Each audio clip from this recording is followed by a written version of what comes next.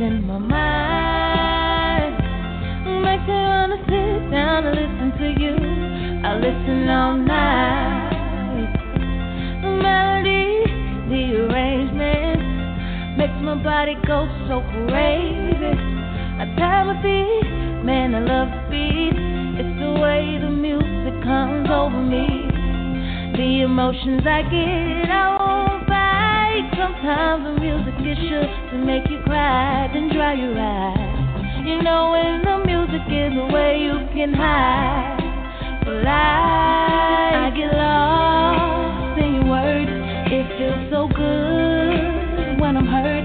Takes my mind off of the pain. Love when the beat takes me away with only good music. Oh, oh, oh, with only good music. I tell Rihanna, please don't stop the music. Lauren strum my pain with her fingers. I could really use it. Quiet storms full of purple rain. My Sharia more lovely as a summer day. I'll let the whispers follow Marvin Gaye in my headphones till the music starts to fade away. I give away my brown sugar for a bit of pop. If love really was a bullet, I'd have took the shot. Yeah. Now would you buy me a drink just to take me home? Put your game in a song just to make me moan. I like my Robin Thicke, me alone. A Thug album. Triple shots, that's a trace. I get lost in your words. It feels so good when I'm hurt. Takes my mind off of the pain. Love when the beat takes me away with only good music. Oh, oh, oh, with only good music.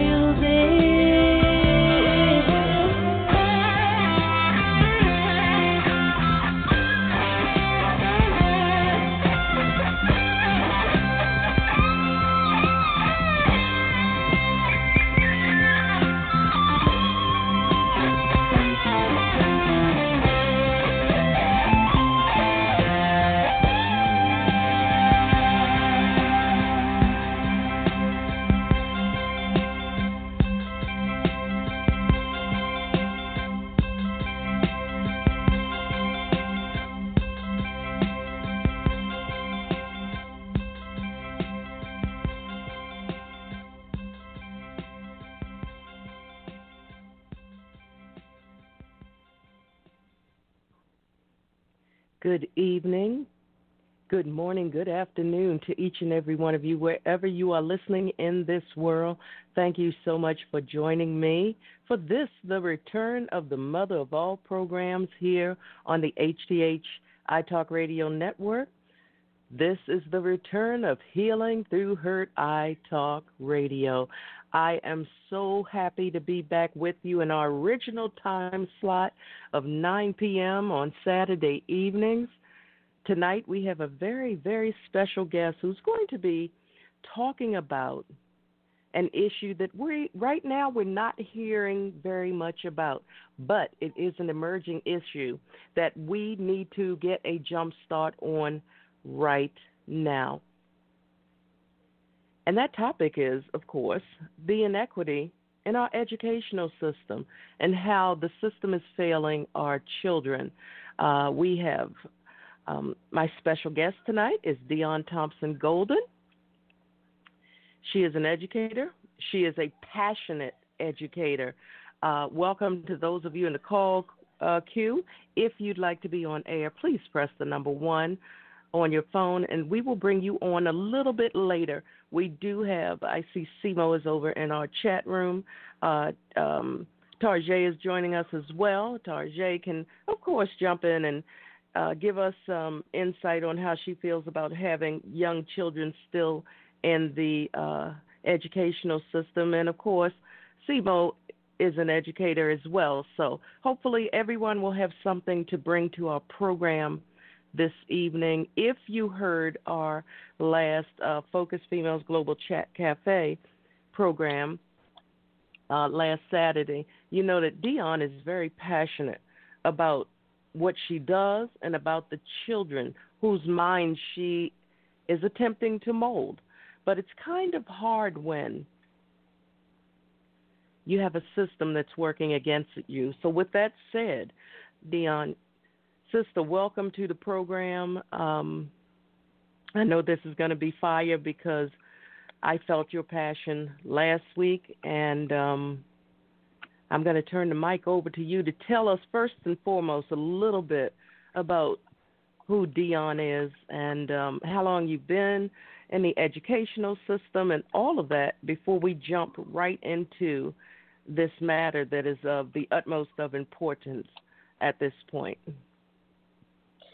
Good evening, everyone, and thank you, Dr. Wall, for having me on this platform.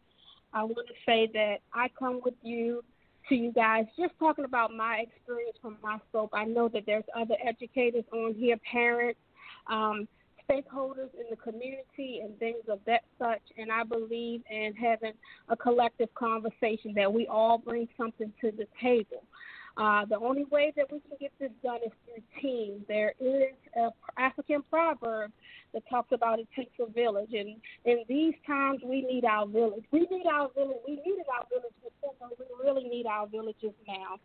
I just want to give a little bit of background on me. I am a product of the inner city of Baltimore. For those of you who are from Baltimore, I am from Park Heights. I live on St. Ambrose Avenue behind St. Ambrose Catholic Church. So when they say if anything good can come out of Park Heights, absolutely. A lot of good can come out of Park Heights. Myself, along with a lot of people that I've grown up with, have come out of Park Heights, and they have excelled in whatever profession that they have chose to do. So a little bit about myself. Growing up, I was what you would call an enigma because I had two parents in my household in there. But what they didn't understand is that the male figure that was there was my stepdad. I grew up hearing that I was an Oreo cookie, that I was black on the outside, white on the inside, because I didn't go to the schools that were zoned there. I went to Roland Park. I went to the schools where the mayor's children went and things of that nature. Not that they couldn't do that, not that they that wasn't in their reach. However, they probably didn't have the supports that I had. And, again, we'll talk about the inequalities in education that probably stopped them from doing such. Prior to that, my story is not a story of glamour. I finished my degree later in life. I started out before. I went to the University of Maryland Eastern Shore. I stopped. I had some other duties. I was hired through the ARC of Frederick County. I've been a disability advocate for years. I was a case manager through the ARC of Frederick County. After that, I left and I went to Austin, Texas. I lived in Austin, Texas. I worked for the Department of Aging and Disability Services, and I traveled through all the 13 regions in Texas, and I did the annual surveys for these programs to determine whether they have money to provide services for people that have mental health and intellectual disabilities. In Texas, they're still a little behind because they still use the word mental retardation, and we know that that's not correct. So they have intellectual disabilities. But I work for the Department of Aging, Mental Health, and Mental Retardation, MHMR. I also investigated abuse and neglect and exploitation cases for people with intellectual disabilities. So you guys you see where I'm coming from. I'm coming from that advocacy role, that those people who don't have the cognitive awareness and necessarily to advocate for themselves, as well as their families. Their families are disenfranchised as well, or it's hard to work through these systems that are in place. I decided that when I came back, I came back here on the East Coast. I got married to my husband, James Golden. I worked a little bit with the disability population again, and I decided I was going to return to school so that I can get my degree to work in education. I went back and I received a bachelor's in elementary education, and I received a bachelor's in special education. I did a dual program. Right now I'm currently seeking a master's degree in educational leadership, to be continued, however.com. I So some of the positions that I've held in the public school sector is some of the paraeducation positions where I was an assistant in the classroom. I was a program manager for the after-school program. I just took positions that was available. I was led by the Holy Spirit to take whatever position. And I just believe that in those positions, it allowed me to get a broader scope of the system at large, because it's always a us against them or we against, them or something of that nature. So coming from that lens, I'm able to kind of sit back and see everybody's viewpoint. Currently, I work at a middle school in Lancaster, Pennsylvania. I am the emotional support teacher. For those of you who don't understand what emotional support is, it is students who receive special education services. They have an IEP, and their primary diagnosis is emotional disturbance. A lot of the students in my class and the students in emotional support at large in our district, and I can go further to say in other districts, are children of color, our brown and black children, predominantly our brown and black men, boys, and we'll get into that a little later. On average, my classroom is maybe 10 to 12 students with the capacity of 15 in a public education setting. I do have, I want to say, out of that 20% is our Caucasian. So from 10, 20, you can do the math and know how many students are Caucasian. However, they are low income, and they have some of these strikes and some of these inequalities in education that we're going to talk about tonight. I do teach at a Title I school. For those of you who don't understand Title I are, I'm just going to tell you, it's people who are poor and low income and poor people. 100% of the students in my school receive free and reduced lunch. Those of us who've been in the school system for a while, I know I have been. I grew up in the inner city. However, when I filled out my sheet, I didn't qualify for lunch because my parents made just enough, a little bit more than what was required for those income gaps there. So tonight, I have notes everywhere. I'm just going to be honest with you. Again, like Dr. Wall said, I'm very passionate about this. But some things that I want to talk about is and I don't want to be ignorant to what's going on in the nation today, and I know all of that ties in to what's going on in the inequalities in the educational system. But, again, I'm just talking from my lens, and I want to give honor and respect to the movement that's going on. We give condolences to Floyd, the Floyd family, also Breonna Taylor, all those people who, Ahmaud, those people who have suffered the injustices that are going on in our world today. We lift up and we pray those that are out protesting, those people who are being change agents. We lift up and pray for all those grassroots organizations that's coming through and all the good things that are coming out. We also pray for those who still operate in the lens of racism because they need prayer too. We pray for all of them and everything, and we just want to, cover all of them. And I don't want to feel like that I'm insensitive in this season because that's not my goal and that is not my aim. So some of the things that I want to talk about as far as the inequalities in education, we want to talk, number one, about policies. The policies are modeled on privilege, and I know that we know about privilege. And when we talk about privilege, we know we have white privilege and we also have black privilege. I know some of you probably like, what is she talking about? So we know white privilege is predominant. There's those people that they are in positions of power. They can mold systems and policies to benefit those of their kind.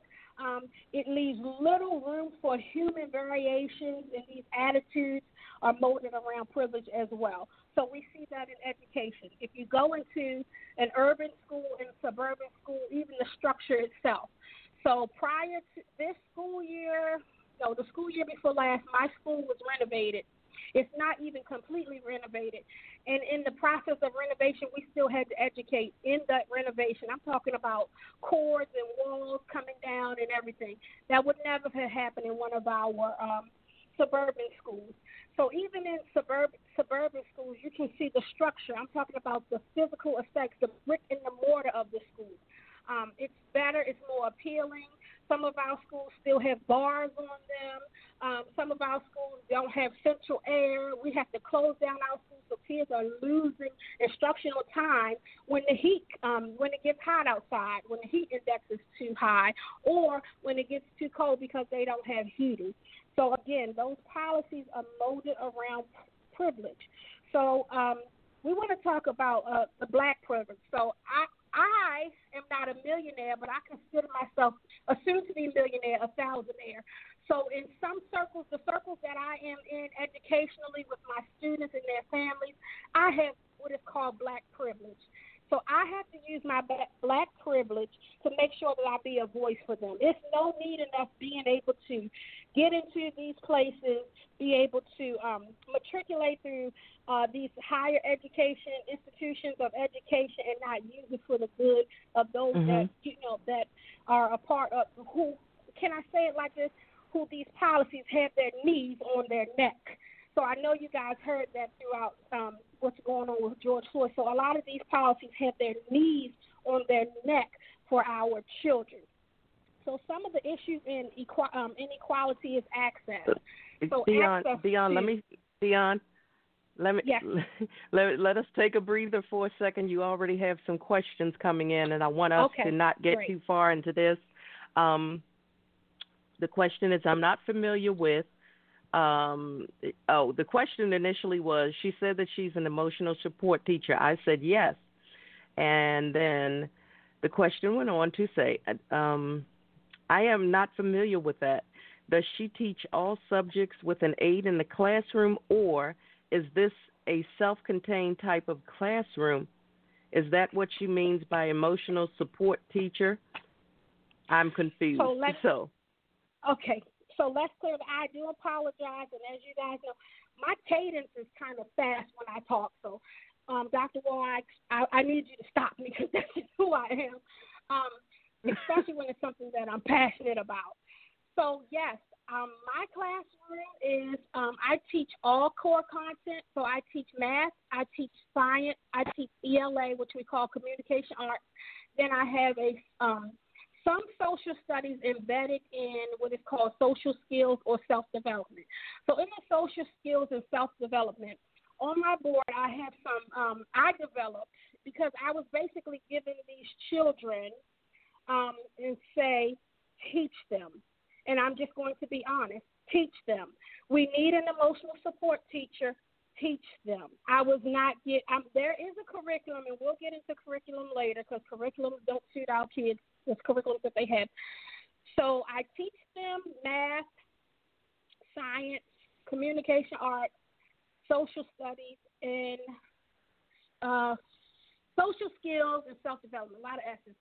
So in my social skills and self-development class, what I came up with is I know what I need to balance interpersonal, peer, and adult relationships.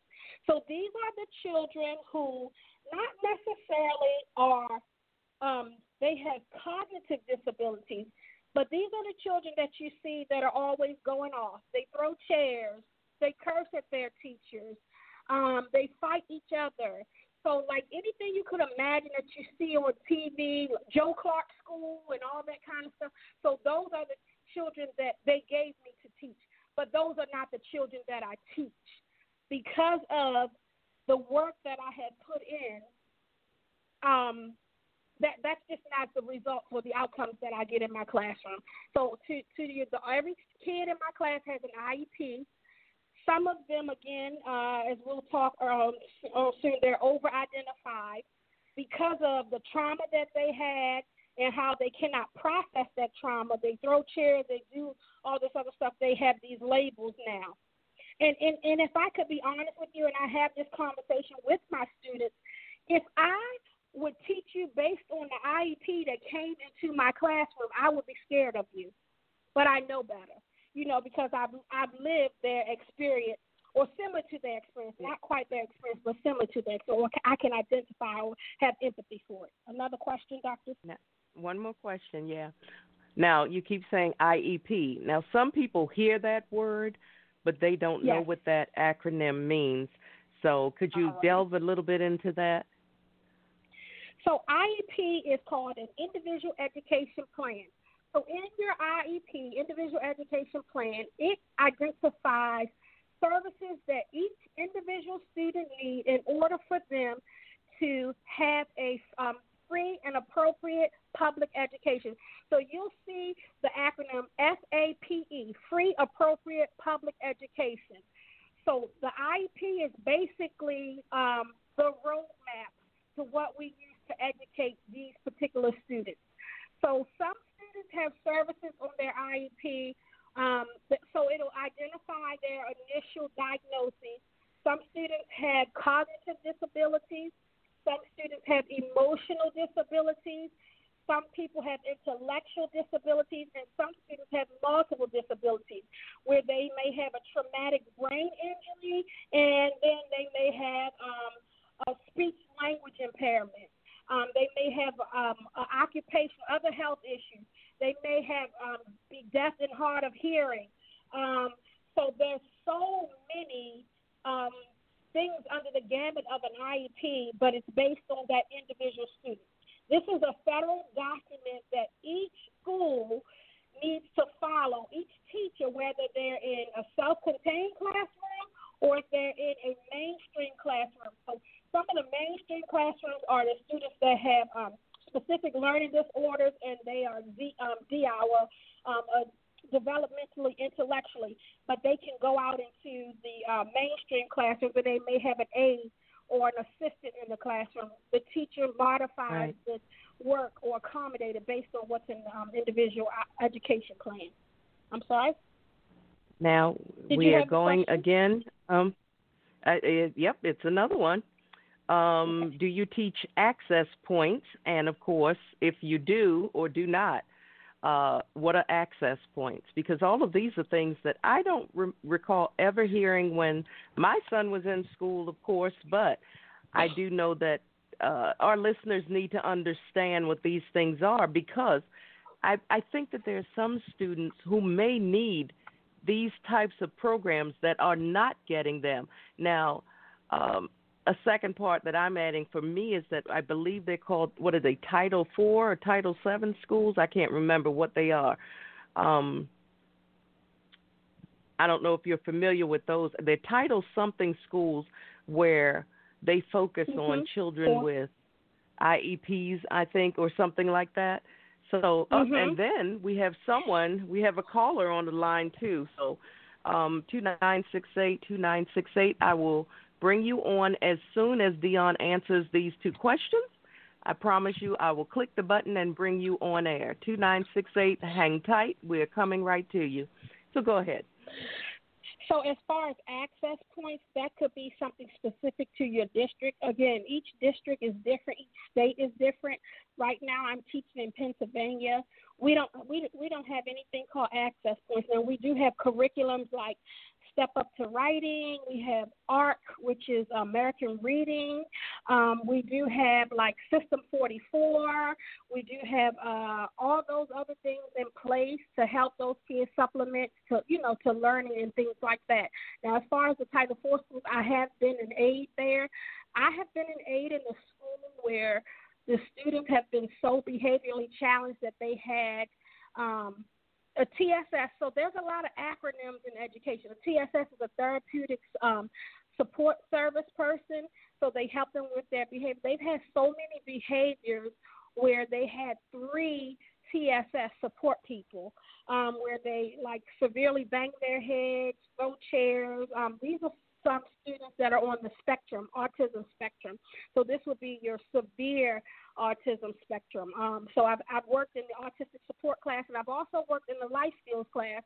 In the life skills class, these are students who they're very low functioning, like can't identify their letters, can't spell their name. Some of them maybe need some help with some toileting and things of that nature, even assistance with feeding and things of that nature. Some of them in the life skills class have a nurse that travel with them 100%. So you said there was a caller on the line? Yeah, we have a caller coming on the line. I told you all that she was passionate about what this is what I love when I can feel the passion of someone.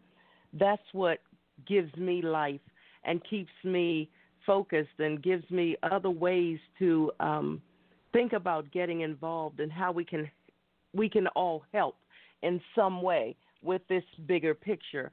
So with that said, then we're going to go back over to the show chat room because we have some more. Well, let me do the comments first, and then I'll bring on our caller. Okay. Let's see. What she does, I actually know the answer to that. She just talks fast. Yes, she does. When you have that type of passion, I'm gonna I'm gonna try to help her to slow down some, so that she can catch her breath. Let's see. Expectations specifically for students with cognitive disabilities.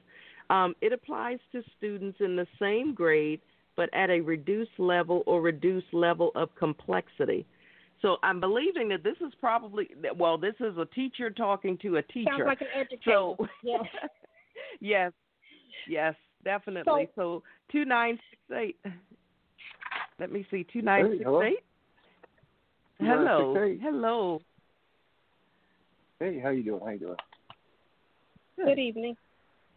Good evening. It's a pleasure to be here. Thank you so much. I like to get into conversation. I'm excited too, like you. I mean, I have a zeal, and that zeal is a salt that adds flavor to what you're saying. So when people listen, they're eating, and you're like, "Oh, goody," and they're like, "I'm so thirsty," and you're thinking, "Oh, no worries. We got some refreshments here too." All right.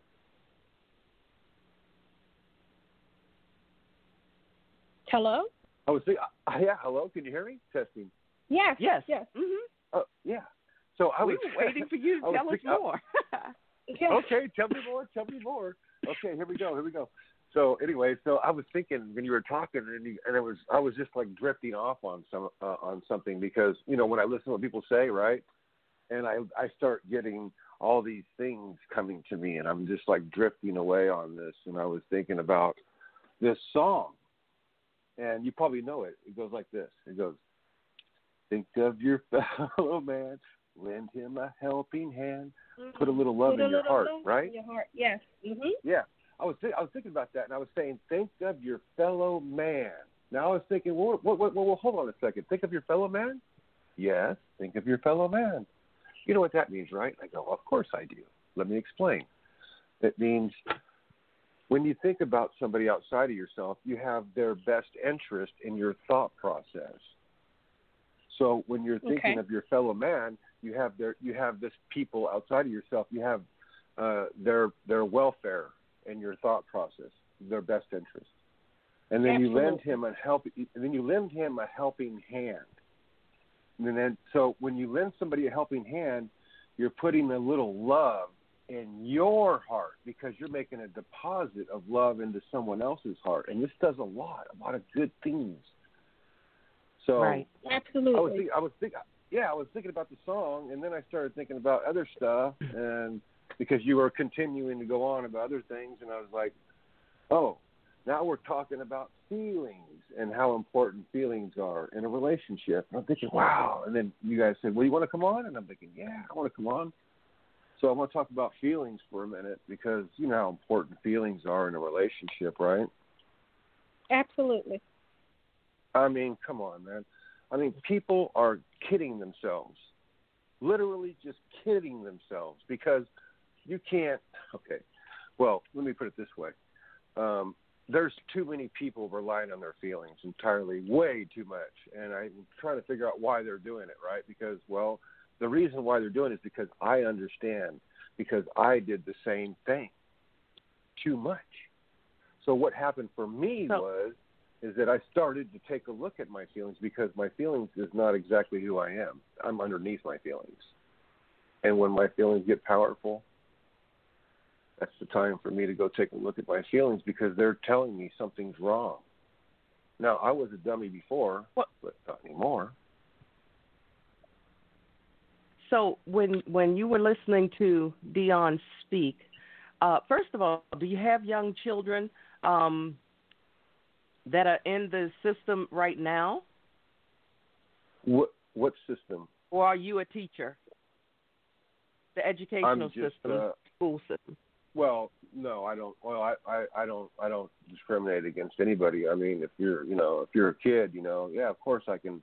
When I talk to the kids, they tell me you're like the old wise man in the storybooks that we read. And I'm like, shh, don't tell nobody.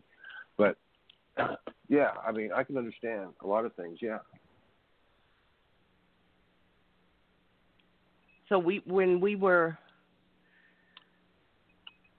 let me put this out there then, because right now, and then we're going to go back to, I think we're caught up with the comments in the chat room, and then we're going to turn it back over to Dion.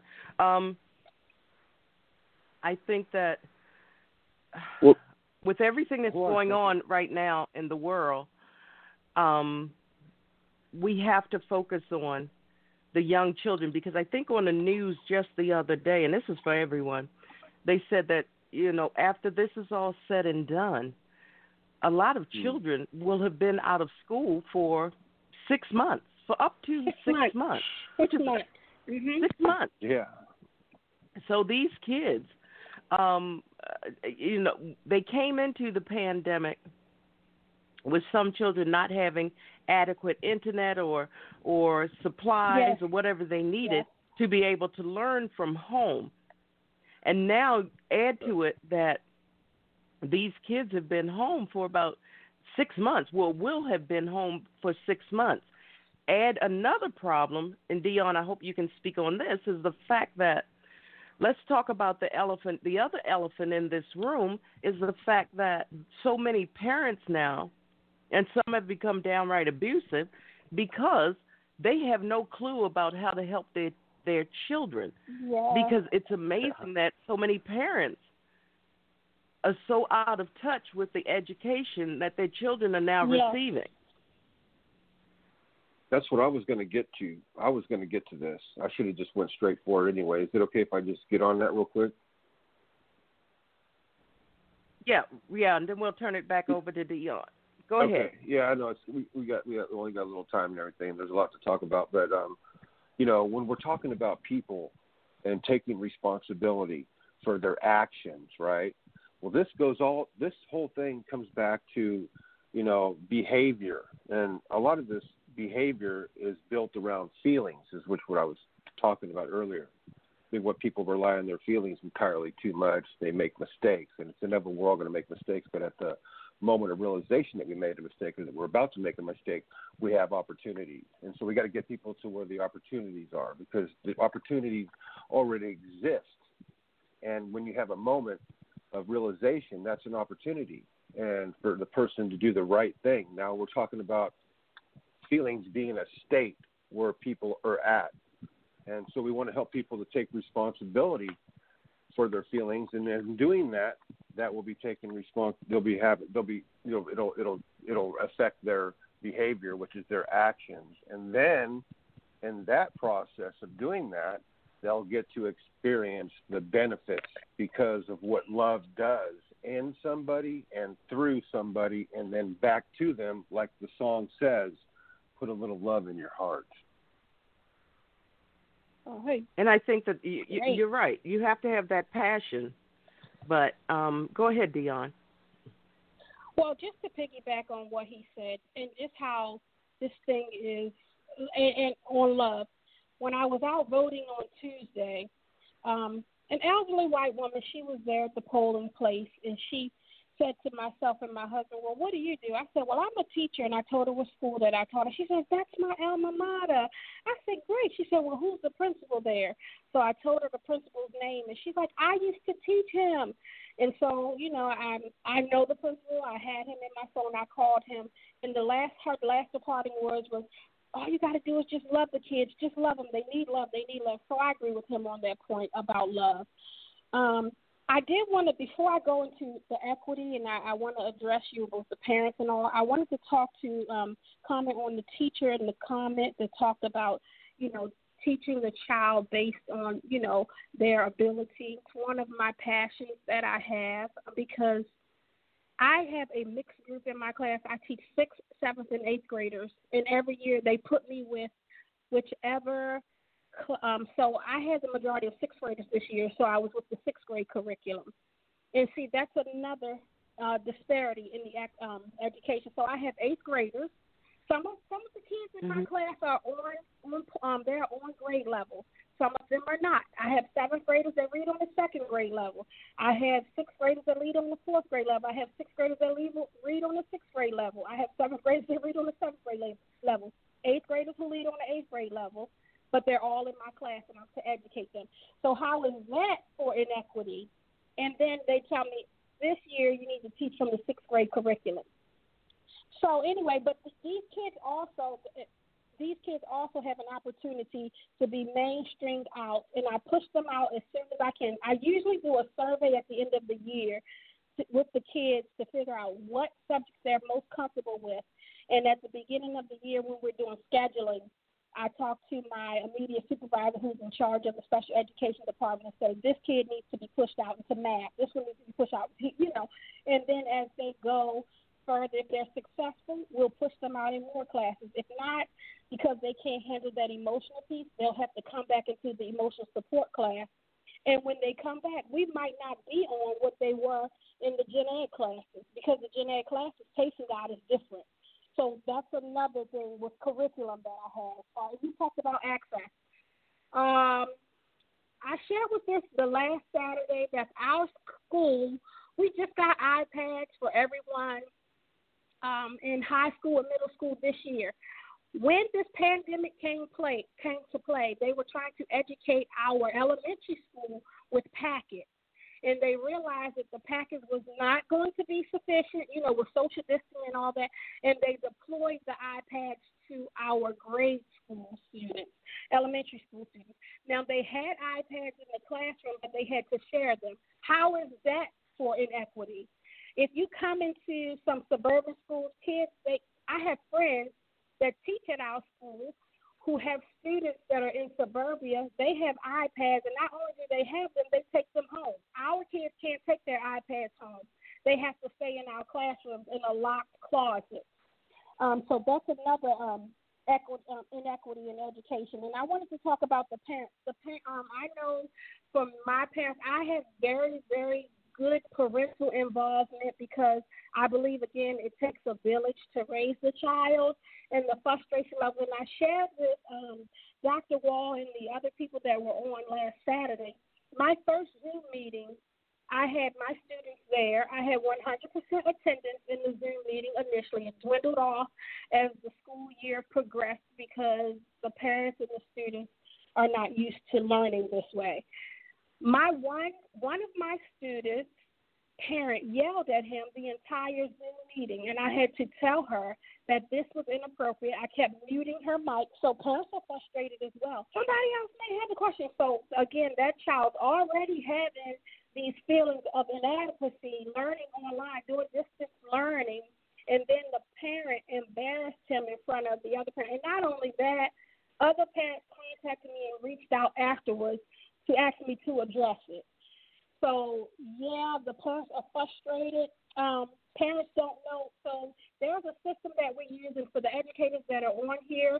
We use Schoology for middle school. Elementary, they use Seesaw. So these are learning platforms, computer, where we can upload things in there. We use Nearpods and everything. And because so many people was trying to access this, scrounging around, trying to figure out how we're going to do this, Schoology was crashed for the first month or so. So even in being out, Dr. Wall, for the first month or so, the program was crashed. It didn't have enough bandwidth for everybody who was using it. So, again, we have kids here waiting to be educated, and they could not get access for that. I volunteered a couple of days out of the month to go and pass out lunches because, again, we're Title I. 100% of our students, they receive free or reduced lunch. Well, in my school, they receive free lunch.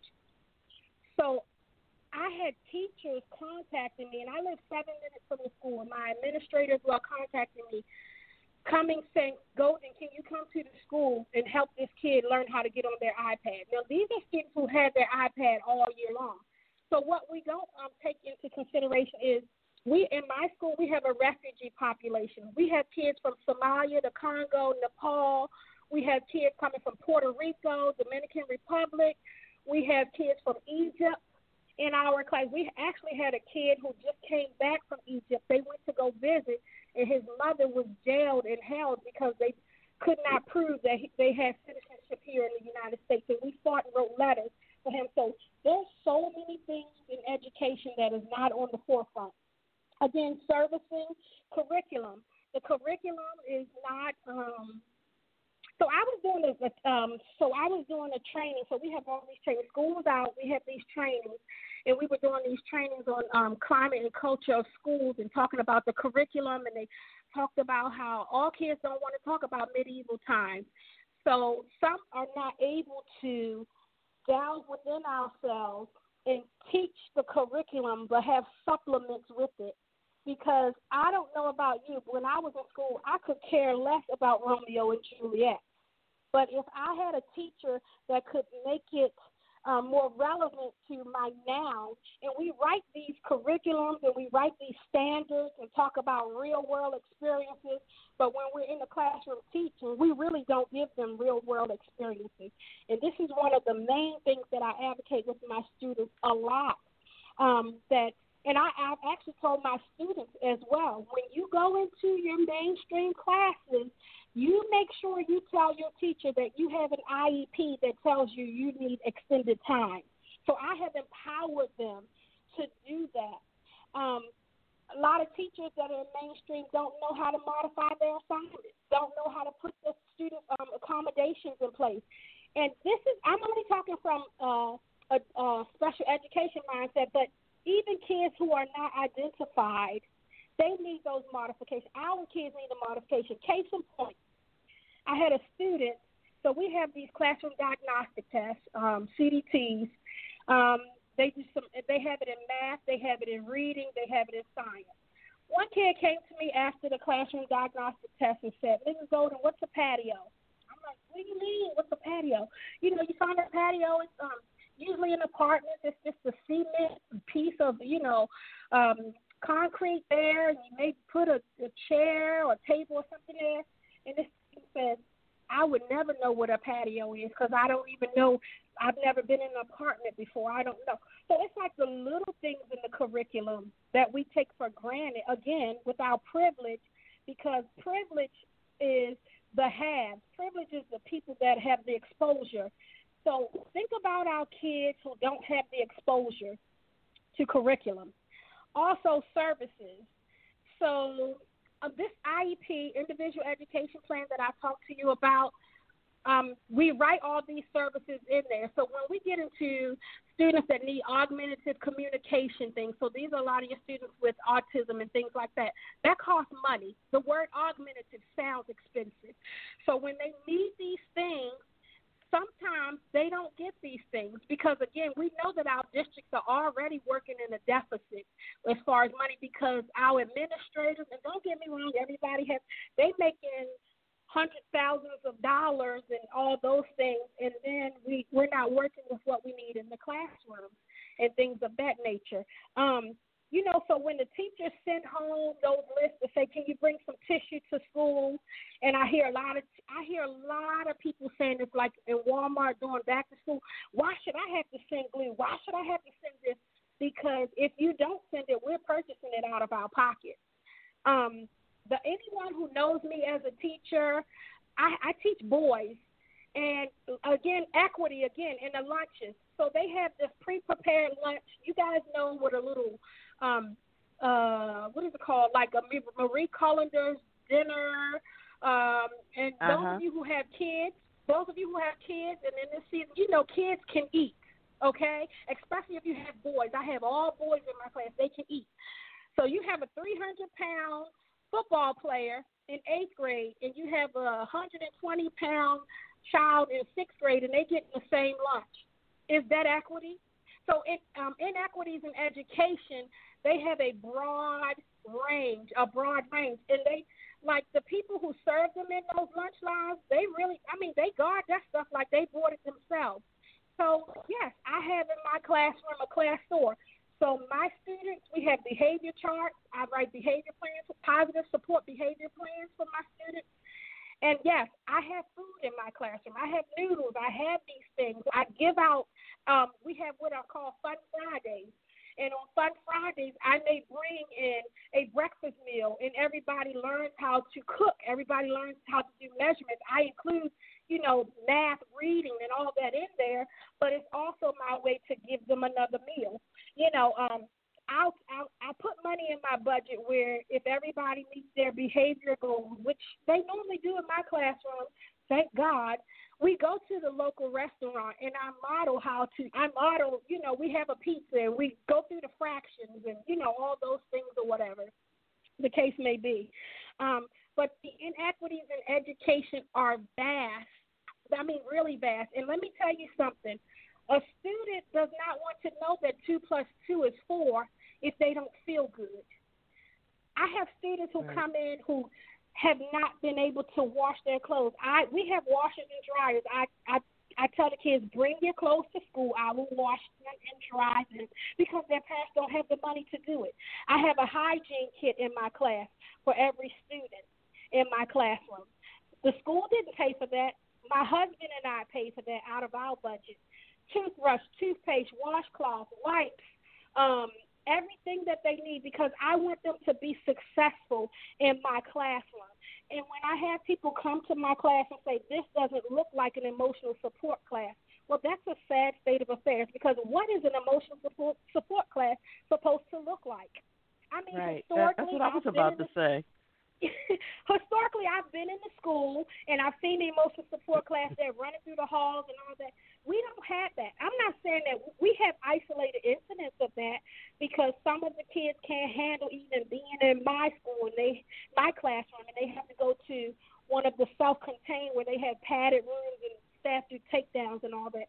I don't want to have to do that. I'm going to fight for my kids for as long as I can.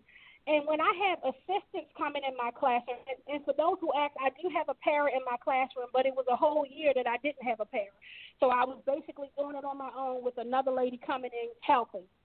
And that was pulling her from a job for students who was being mainstreamed in general education classes, so they weren't getting what they needed. They had IEPs as well, but their IEPs addressed another need.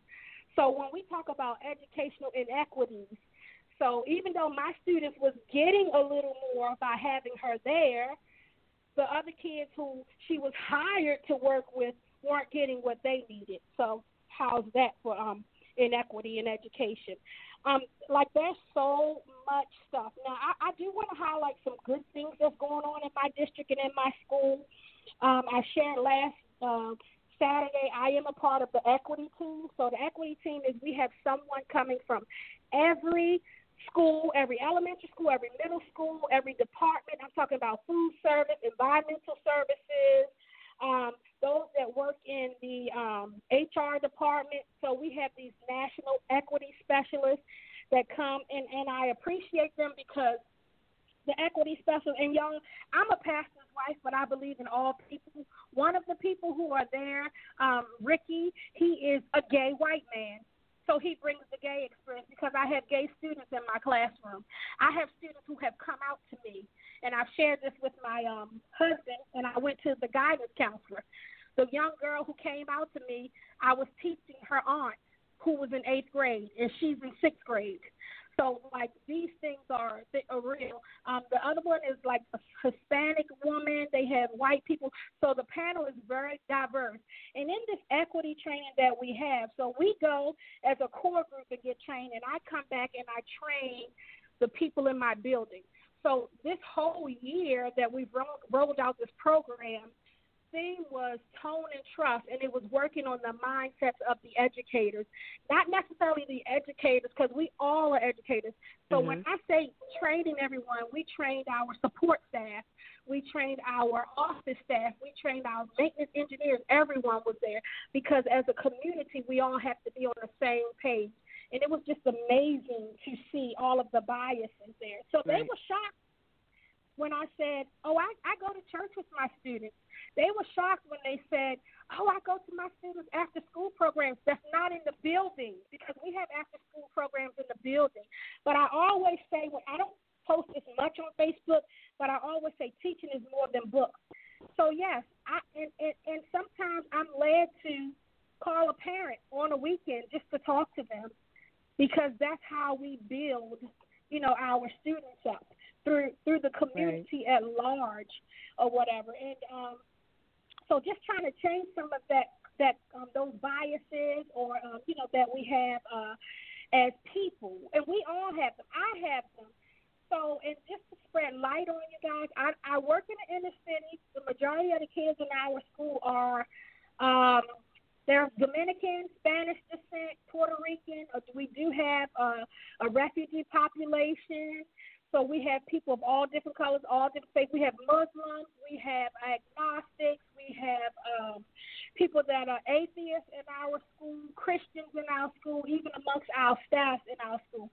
But somehow we managed to work through all of that stuff as far as a community. Is it perfect? No, it's not perfect. I had a student who, in my immersive support class, who I thought was ready to go out into mainstream, and I put him out there, and he was afraid of the work. And instead of doing the work, he took and pulled off the hijab of one of my Muslim students. So we have this thing in our school called restorative practices, sort of like what we're doing here. We're trying to get globally and nationally. And those who teach, you probably know about restorative practice. It's where you have a circle in your classroom. So like when you have an elephant in the room. So if we, like things of race, all that stuff comes up in my classroom. I'm not afraid to talk about it.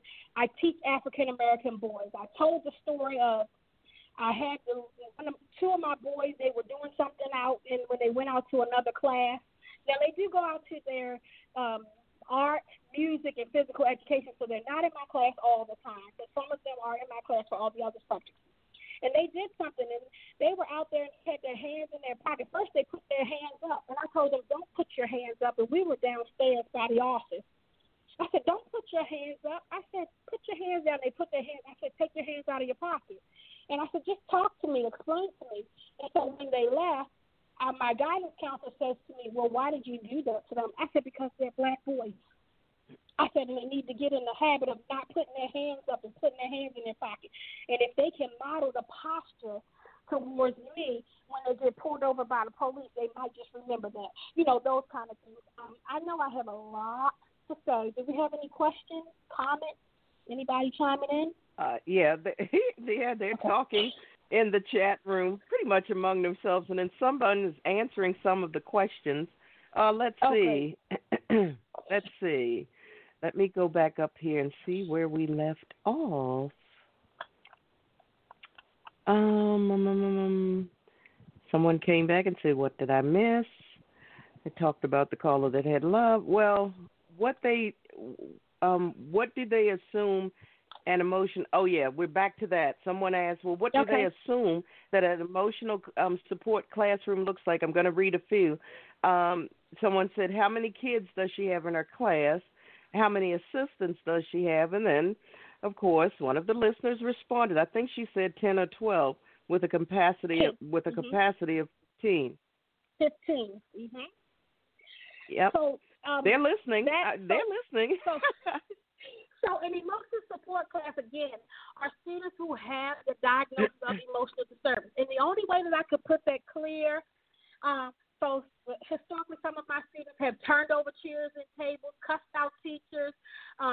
They need a break, thrown things, fought people, fight, hit, scream, all that other stuff. Like some of the worst things you've seen portrayed on TV, that's what an emotional support class typically looks like. Right. However, .com, not Golden's class, because I have a classroom monitor, and I do a lot of the work on the back end. So we have these classroom mantras, and I have to say it and repeat it over again. We have the social emotional learning there also. So my classroom mantra is, you're more than your label. So they labeled you this. And so the good thing about it is my students, they can look up all of their infractions every time they have been sent to ISS, which is in-school suspension, OSS, which is out-of-school suspension. there is a thing on their iPad where they can pull it up. It's called Student View, and they can see all of their stuff. And I told them one morning, we have like, it's not necessarily a morning meeting like elementary, but it's a check-in because they come with so much stuff. I said, I want everybody to get their iPads. I want you to look into your student view, and I want you to look up what you were suspended for, and I want you to look at the language. And I came to this epiphany when I was writing some kids up. I don't do a lot of write-ups. You have to do something grossly negligent in my class to be written up because I believe in working that restorative practice model.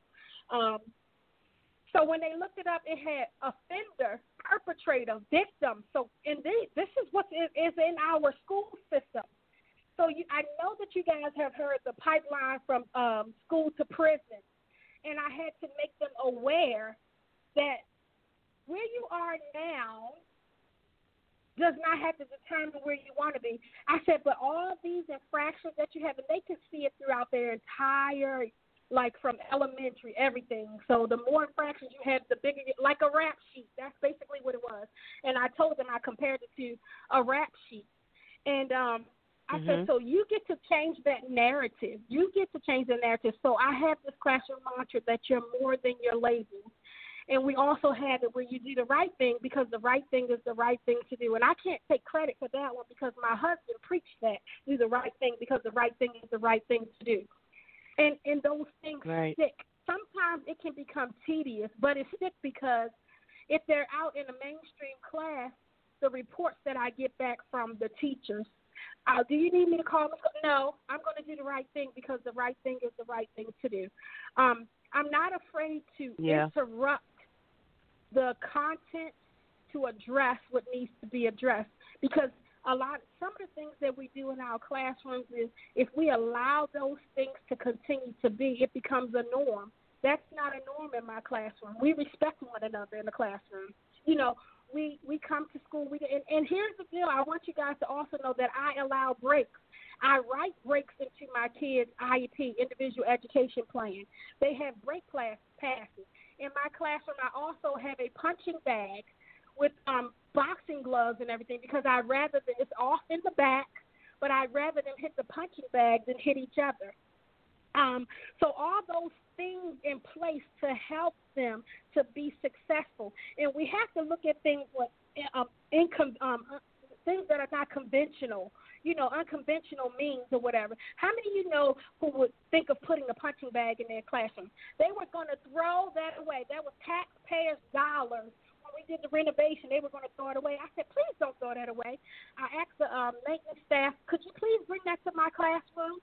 Because it's one of the ones that you have in your gym, the heavy ones with the sand and the water and the weight at the bottom, and everything. And I said, this will be a good tool. And let me tell you, sometimes I have to demonstrate that. I have to be transparent with them. I can't just preach to them, you need to do this. Even when I do wrong as a teacher, I have to have that restorative piece. I was wrong.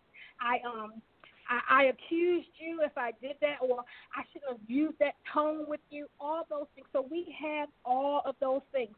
And here's the inequality in that they don't get that in other classrooms.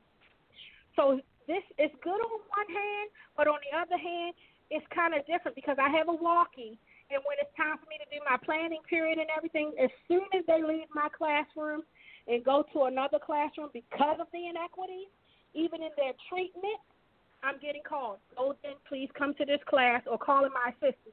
The story behind my assistant, I told you guys I didn't have an assistant for a year. Okay, go ahead. Yep, well, here we go. We got a lot of comments for you. Yep, we have a lot of comments coming up here. So take a breather. Let's go. Ready? I commend her for taking the time. I commend her for taking the time to provide the resources and assistance that she does. I had a white colleague ask me if it's a choice for black people in poverty to not overcome their circumstances.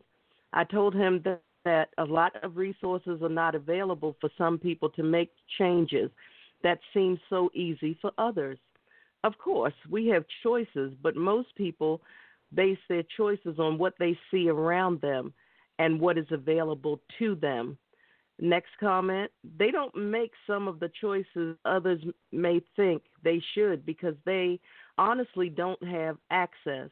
I love that you give them the support and opportunities that you do, because children spend so much time in school.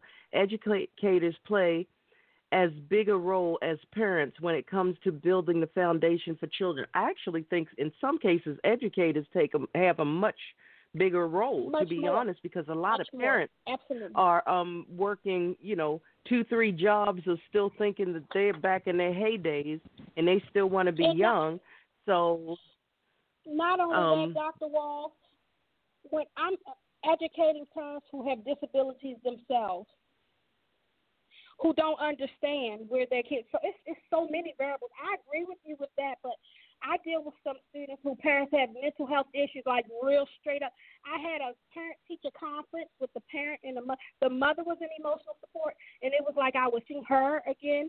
Her daughter was there, and her father came, and her father said, Miss Golden, I had an IEP. I'm bipolar schizophrenic too. So these are two people who procreated, and now I have their children in my class, okay? So keep going. Mm-hmm. Most teachers have a drawer or closet for kids. It contains personal hygiene products, undershirts, jackets, sweaters, hair ties, combs, brushes, snacks, etc. It's like you're taking care of your other 137 kids. And, I'm sorry. Can I talk about that? Most teachers, I don't know what school district you teach in, but in my school, I am one of 2 blacks with the exception of some support staff and the administrator. And most teachers don't have that because the kids are coming to my room. So I don't know, like, it's not the same in all districts. But go ahead, Dr. Wall. Yeah, it is not the same in all districts. And I'm coming to that question from me personally. What else do we have over here? That is true as well. The mental and physical health of the parents is something people don't take into account. And I forgot my question. So we're going to keep moving until I remember it again.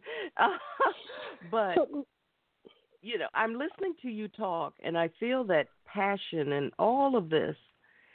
And me being someone who, my profession, of course, is law. I'm thinking into that realm where you can rise these children right there where they can actually see the mountaintop. And then they move to the next level or grade or a different school, and they're dropped all the way back down to the valley. Dr. Wall, can I break it down some more? Because I believe in breaking down the whole into parts. They could be in my classroom, that's 7th grade on the 2nd grade level, and I'm affirming them in their education. And they can leave my classroom in that 50-minute block and go into another classroom, gen ed, and the teacher could care less about them, and they come back to me broken because this is my reality. That's what I'm getting at. And what happens is they come back broken, but they come back where they have did a behavior. This is what I'm talking about, the diagnosis of emotional support. These kids are not emotional support students. We don't know how to teach them. Because if you could be in my class all day long and produce, and I know I'm going on tangents, but I've had assistants come in my classroom and say, they don't even do this much work in a general education class. And I shared with you guys last week, they want to make my classroom a model classroom.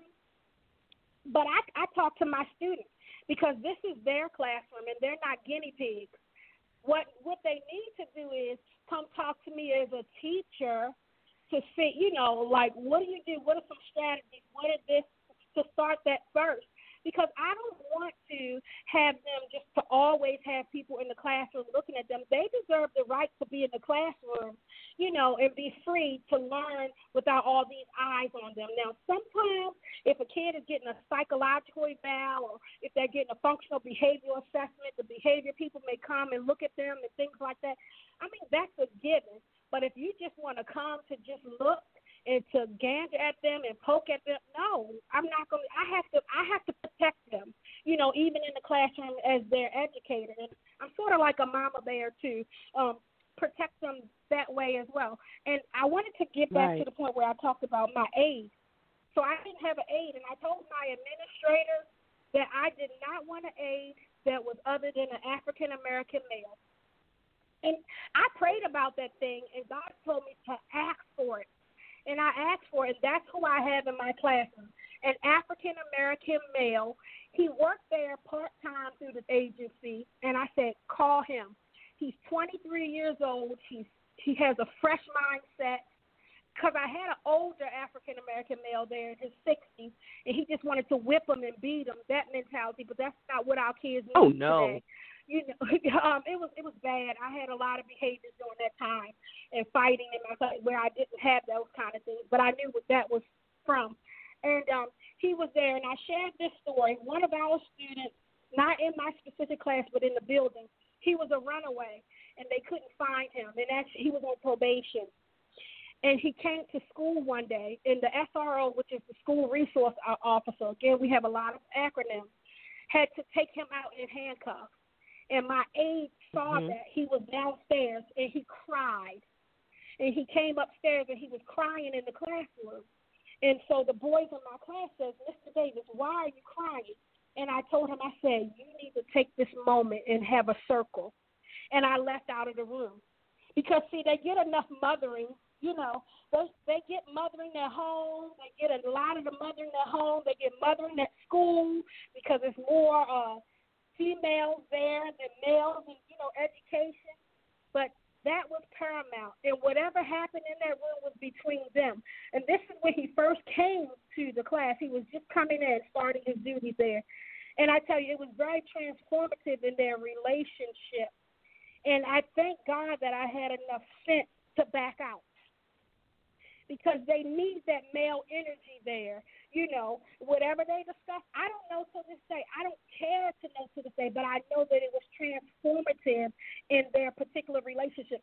In the morning, you can see them, and I strategically place times in the schedule where they can be with him alone. He takes them to breakfast in the morning, and I stay in the classroom. Like some kids eat breakfast at home, but I stay in the classroom so he can have that time with him, and that male energy can transfer one to another. If they need breaks, he's the one that takes them out on breaks and things like that, because I don't have words to put with it, but you guys that know, who have sons, that how they connect with men and their fathers and things like that, positive male energy, it's just amazing. And I thank God that I had that opportunity to. Dr. Wall, I wanted to talk about the disparities. We talked about that. So in our mental health, I'm talking about the parents and the children. Some of them are underdiagnosed, mixed diagnosed, or no diagnosis at all.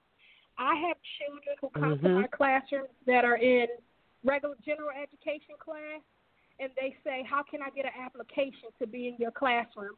I wish every teacher in my building had students that would come and say, can they get an application to be in that class? So it's something there. And when I say that, it's not just children of color. I have a student right now she was in the system. Her mom was addicted to meth and everything. And this student would come to my class every day, a white girl. And she would come every day, and all she would do was sit. And I would say, such and such, I got you. I'm here. And some days she would come in, and she would just lay in my arms, and I would just hug her. I would be teaching, and I would just continue to hug her, teaching, and just continue to hug her, and go on. She is now with who was a building coach in our school, who's now a principal at another school in the district. She's now with her as a foster mom. And she reached out to me on Facebook, the foster mom, and said, I did not know you had this relationship with such and such. I said, yes. This little girl asked me to help her the night before she was going to court because she didn't trust her lawyer. She knew that she was going to leave her mother's home, and she knew that she was going before the judge. And she said, Mrs. Golden, can you go over a speech with me? So to have that effect. Now, this is the disparity in services because we have a guidance counselor there. Those are guidance counselor issues. So, again, those disparities. we know about the wealth gap. You know, the wealth gap. We know about the educational gap. We know about all that. And another thing that's popping up in our schools also is the LGBTQ plus issue as well. We have bathrooms now that are non-gender bathrooms that have keypads on there for those students. We have them. I have witnessed same-sex females in the hallway kissing and had to break it up. So for us to turn an eye away from that, we're ridiculous. We're not going to be effective educators. We have some students who are transitioning from male to female, whose hair has changed, body type has changed, and all that other stuff. And if I can't get over my biases of race, now let's not put these other biases of gender non-conformance, this, all that stuff. We had training on all that stuff. If I can't get past the black and white issue, how in the world am I going to deal with a black male child that's transitioning to be a female? So these are real pressing issues that we have in our schools today. Any more questions or comments? I know I'm talking. Oh yeah, we do. Oh yeah, Right. that is amazing. That is amazing, especially considering the fact that many don't have that positive male role model in their lives. And that's exactly right. And then we have another comment. Hadassah writes, I'm sorry, but in my district, hugging is a no-no. Too many issues going on, and the students are not being too honest these days. And again, it comes down to, I think that's what I was leading to earlier, is that I know for a fact you have a teacher that's probably Florida, and Hadassah, I don't know where your district is, but when you're dealing with, and that's a question in itself, when you're dealing with special needs children, some children, and I don't know how that works throughout the systems in every state, but risky for us, Hadassah's in New Jersey. So, again, we're getting different sides of the coin here, and how the school systems are treating or tying down or handcuffing the educators, where some children need that. Yes, it's called the ministry. They need that touch.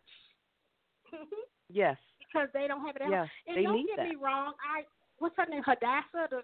I'm not sure of the name, but it is that we have. I have some students in my class that I know who don't like to be touched, but that comes with the relationship. And what I'm saying is, it's about relationship. So all the whys of why is your class able to do this? Why are you able to do this? Because of relationships. And I'm going to take another thing from my husband's preaching that I have brought to my classroom, and I've actually given it to my administrators, and I do it in my training. Anything you have with the kids or people, it has to be real, it has to be relevant, it has to be relational, and then that experience becomes rich. Because, again, I know that some teachers are afraid to hug and do all that other stuff. But what do I do when I was a parent in the elementary school, and a little girl came behind the jelly bean table and jumped in my lap and said, "Mommy's a drunk. She doesn't like." Do I push her away? Like, what impression am I giving her, during that time? And I didn't know what she was going to do.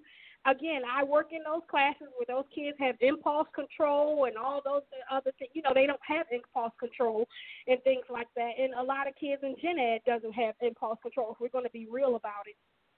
So I get it, and I get it, what you mean, or what you're saying, and I get it from my side, too. I guess I'm just that educator that's going to take that risk.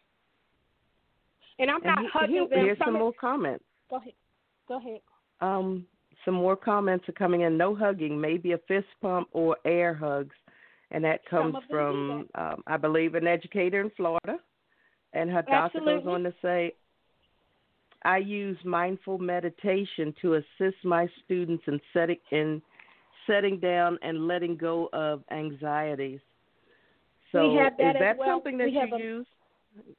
Yes, every second Wednesday of the month, we have a trained licensed person that come in and does, and we do it also in my classroom as well.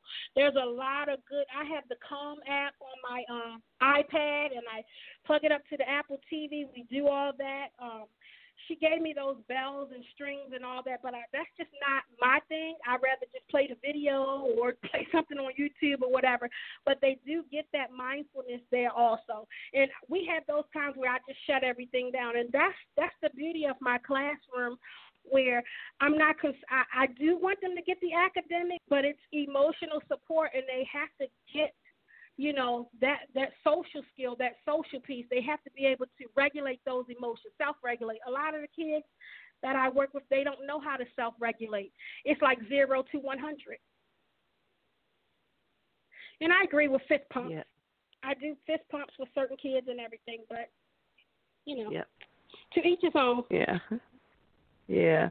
I use mindfulness. Okay, fist pumps and air hugs work. TJ says, when dealing with children with trauma and behavioral issues, the hugging may be a means of positive reinforcement. So again, absolutely. I would, and they require a different level of care than other students. So I can understand the hugging as long as the children are comfortable with it. Again, Dr. So Wall, what are I'm teaching emotional support. This is like a mother who has 7 kids. A mother who has 7 kids knows what her kids need. And as a teacher, I have built those relationships, and I know what my kids need. I have a student who, he does not hug anyone. He does not want you to come to him. So you say, hey, such and such, how you feeling this morning? He doesn't want you to be in his personal space. He takes his chair and he goes to the back of the classroom. I would be a fool to try to make him integrate, you know, unless we're doing like a collaborative lesson and things like that, and he understands it. So I pulled him to the side without anyone and says, you know what, it's okay that you sit back here, but when we have a collaborative lesson, we have to do this, you have to come here, and he understands that. So again, that comes with building those relationships. Right. Go ahead, I'm sorry. And another question for you. So what are the strategies you intend to use in the case of social distancing in the near future? So a lot of my students that I have, so we've had social distancing for a while. They're talking about coming back to school, and they're talking about that the kids will stay in the same classroom, the desks are going to be a certain feet apart, and the teachers will go around.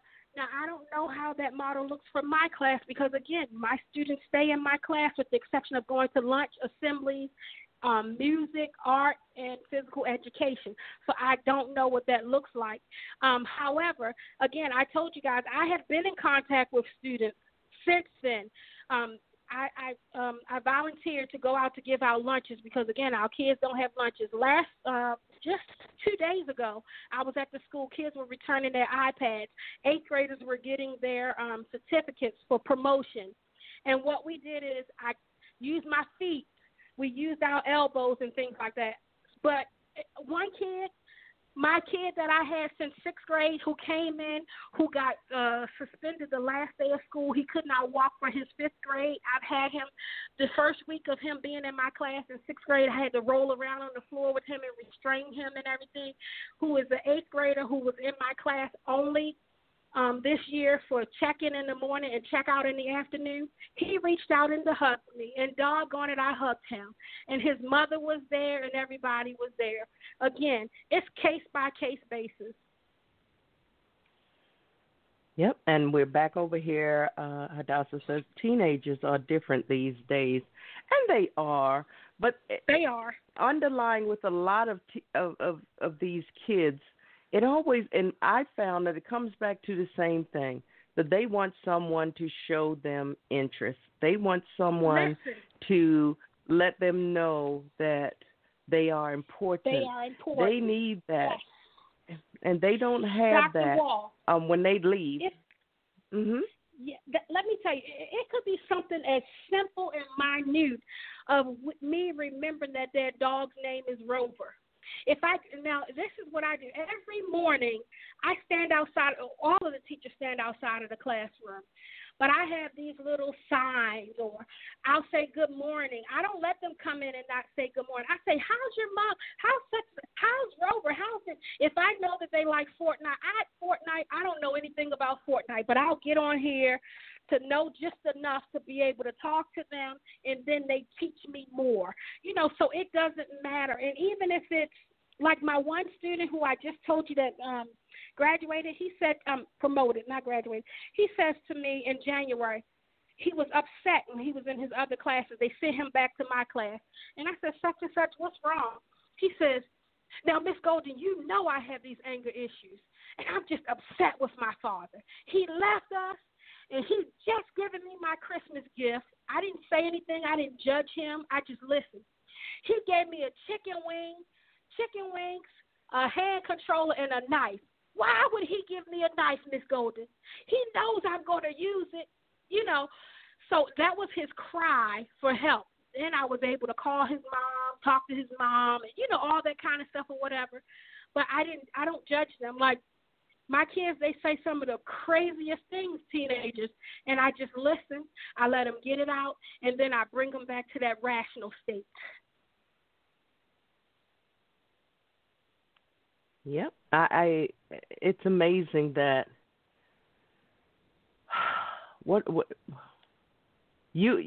everything that you do, you should be one of those teacher of the year, people, because there's so many things that you go so above and beyond that we don't see, or I don't even see. And I don't even have any children of my own. My grandchildren, yes, but I'm talking about children who are my young children. There were teachers when my son was in school.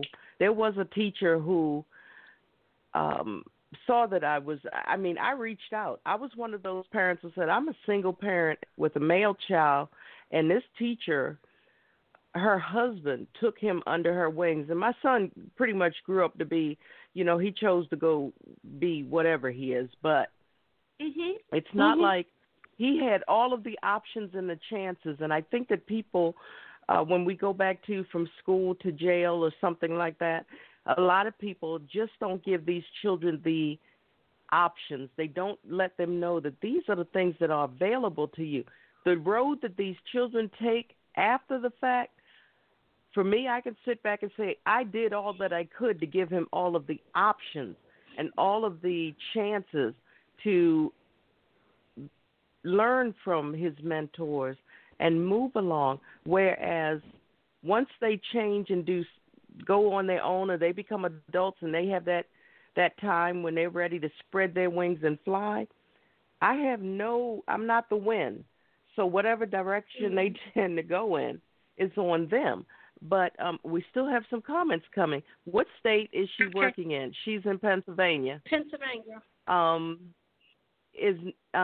In New Jersey, we are too congested for this. Dense population. Oh, I let my teenagers know, my students know that they are important to me. I know more about them than many of their parents do. The students tell us things they would never tell their parents. And you know what, Das, I know you came in late, but we were talking about that because you're like the actual parent. And you're the parent to however many students you have, 50, 60, 100. You're their parent. Yes, you're that person that they look forward to coming to school because that's where they found their peace. Can I share something with you? When you say you're that parent, let me explain to you something. This is not something that I just do in my classroom. I do this for all students. All students. Everybody in that school knows that they can come to Mrs. Golden. And even my students that are in life skills, these are my students who are nonverbal. I've had some of them when they were in elementary school, and now they're in middle school. I am very intentional in all of my doings in the school. I have certain cycle days. We're on my planning days. my planning periods, I go down and I visit my life skills students because I know that's a self-contained classroom and they're in there all the time, or whatever. I have times where I volunteer and I cover the shift of lunch. But see, this is stuff that, and like some of the educators, they look at me, oh yeah, this little young buck, she's gonna burn out or whatever. But that's not my stick, because this is what I want to do. I know that they need to see representation. They need to see me, there. They need to see that I care. They need to feel that I care. They need to know that I care. And I'm really not, I'm flattered, but I don't want Teacher of the Year. I want this to be contagious and it flows over to other people. I want them to see me and say, oh, I want to teach like that. I want to be able to identify, because I always tell my kids all the time, it's about the academics, but it's not about the academics, because if I can get you, the relationship piece, you'll sit down and you'll do the work. I had boys, I don't know if the teachers on here know Esperanza Rising. It's about a Mexican girl whose father was in the Mexican Revolution, and they wanted to read it. But it was based on, my relationship with them. Not that they had some in common with her, the struggles and everything, the plight of the people and all that. But it came down to the relationship, what I did prior to it, what I did in the morning to set the pace. And I tell them all the time, we are all we have. We have to create the climate in this classroom. You have to be in touch with your social and emotional intelligence enough to say, I'm not feeling well today. And guess what? I share that with them. When I'm not feeling well today, or something didn't go right in my class or at home or something like that, I come in and I say, God, Miss Golden is not at her best today. I don't feel well today. And basically modeling that before them. Yep. And it's amazing that when we I'm sitting here looking at the chat room, and there are multiple teachers here from different states. And the one thing that I always think about is the fact that some teachers are afraid. And I'm not talking about being afraid of the students. They're afraid of the administration, because the least little thing that they do to try to help the students, they could get fired, they could get, charges. Any old thing can happen now.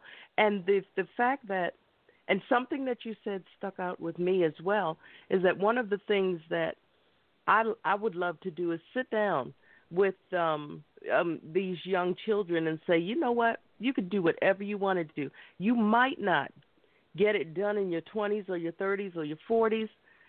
I didn't become Dr. C until my late 50s. So again, you can do whatever you want to do. People, you don't need to stop, but they need to see.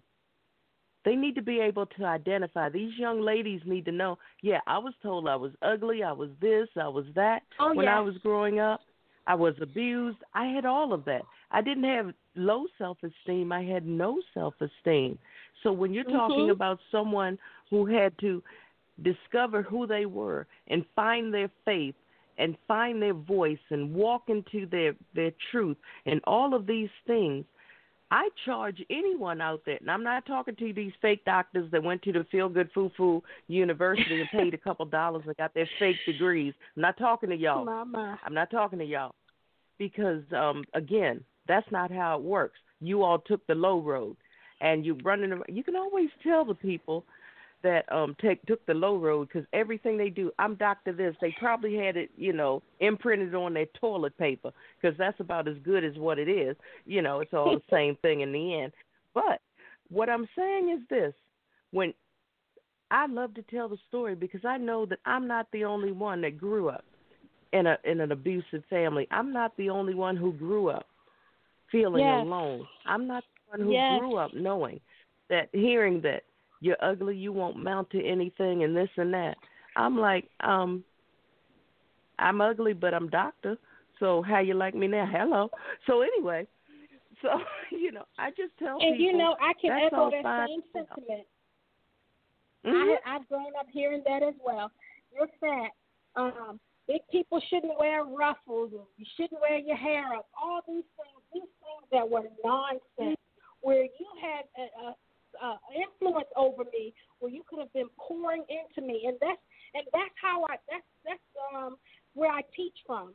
What I didn't get, I point to. I don't have children myself, and what I didn't get, I make sure that I frame my words. I'm very careful how I frame my words to the kids that I teach. We can't use the word dumb in my class, stupid, retarded, all those words. We don't use those because what I say is, what's your name?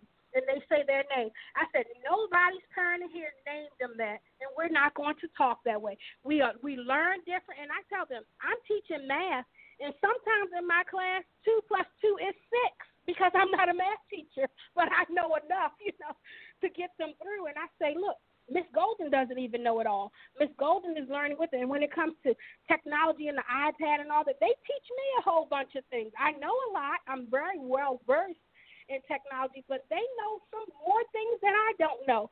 So, like, being able to frame your words to let them know that, hey, just because you have this or just because you were called this or you have this label, if you experience this, you don't have to live by that. I lived some of the same things, the traumas that they lived. I was a child of trauma. I grew up in the inner city.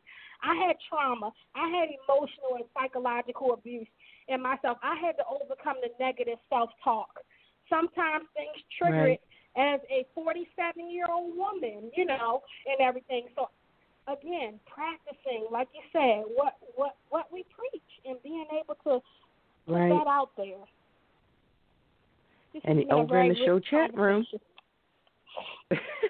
it has. And over in the show chat room, we're still going at it. All right. That shows them that it is okay to have bad days. It gives them a sense of normalcy. Oh, I'm not the only one who has bad days, as opposed to think there's something wrong with them because they have bad days. And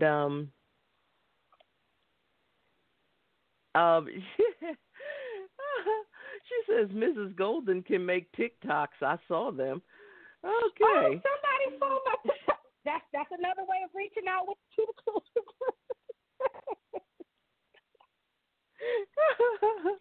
I need to go and find your TikToks now. I have one TikTok with my students, and there are 3 of them, and I called their parents and made sure that it was okay, to put them on there or whatever. But I actually have 2. It was the one that they wanted to do with me throwing down the ruler and everything in the class. So you can, if you look me up, it's Golden Teacher Rules. You can actually see one of those things where my classroom is there. You can see that in the boys. They actually made that skit up themselves on the TikTok. But Dr. Wall, I wanted to go back to when you said that you can be anything. I had this one student who said he wanted to be a YouTube blogger, and people would make so much fun of him. This was 2 years ago. He said he wanted to be a YouTube blogger, and they would make fun of him, and I would say stop. I would not allow them to make fun of them while they were in my class. I said, because there are some successful YouTube bloggers. You need to do the work and figure out what kind of lighting you need to do, what camera you need, how to create content, how to edit videos. And I was like, he could be richer than everybody in here. It's some people I pulled up some YouTube bloggers like Logan Paul and all those other ones that kids know about, and CJ So Cool, and they make a living like millionaires on YouTube. Oh yeah. So we have to really be careful how we frame our words and telling our kids what they can be. And we see now that the world is about the click and order now. If you don't know anything about technology and getting online, my mom called me after this pandemic. She wanted to get something from Wingstop, and she was like, I don't know how to order online. I'm in Pennsylvania ordering for her all the way in Maryland. So, I mean, it's possible. Oh, yeah, it's possible. And if you look at history, a lot of the people who are very either famous and very wealthy now or who became famous throughout history, they were laughed at too. Oh, yes. And, absolutely. It's one of those things where children especially, but even their parents can learn something when they take those negative connotations and make them positive motivations and inspirations, because as I say, whenever I end a program, turn that smile, that frown upside down. Of course, it used to be from an old adage for an old toy store back in the day, but I was doing that before it was even cool, or if I didn't even know that it was cool to the toy store brand. But I had to learn how to take all of my tragedies and make them the best triumphs and all of those hurts and make them the most awesome healings. And that's the difference. Yeah. These children and their parents, and I'd love to sit down. That's why I created Focus. Females offering clarity, unity, and success.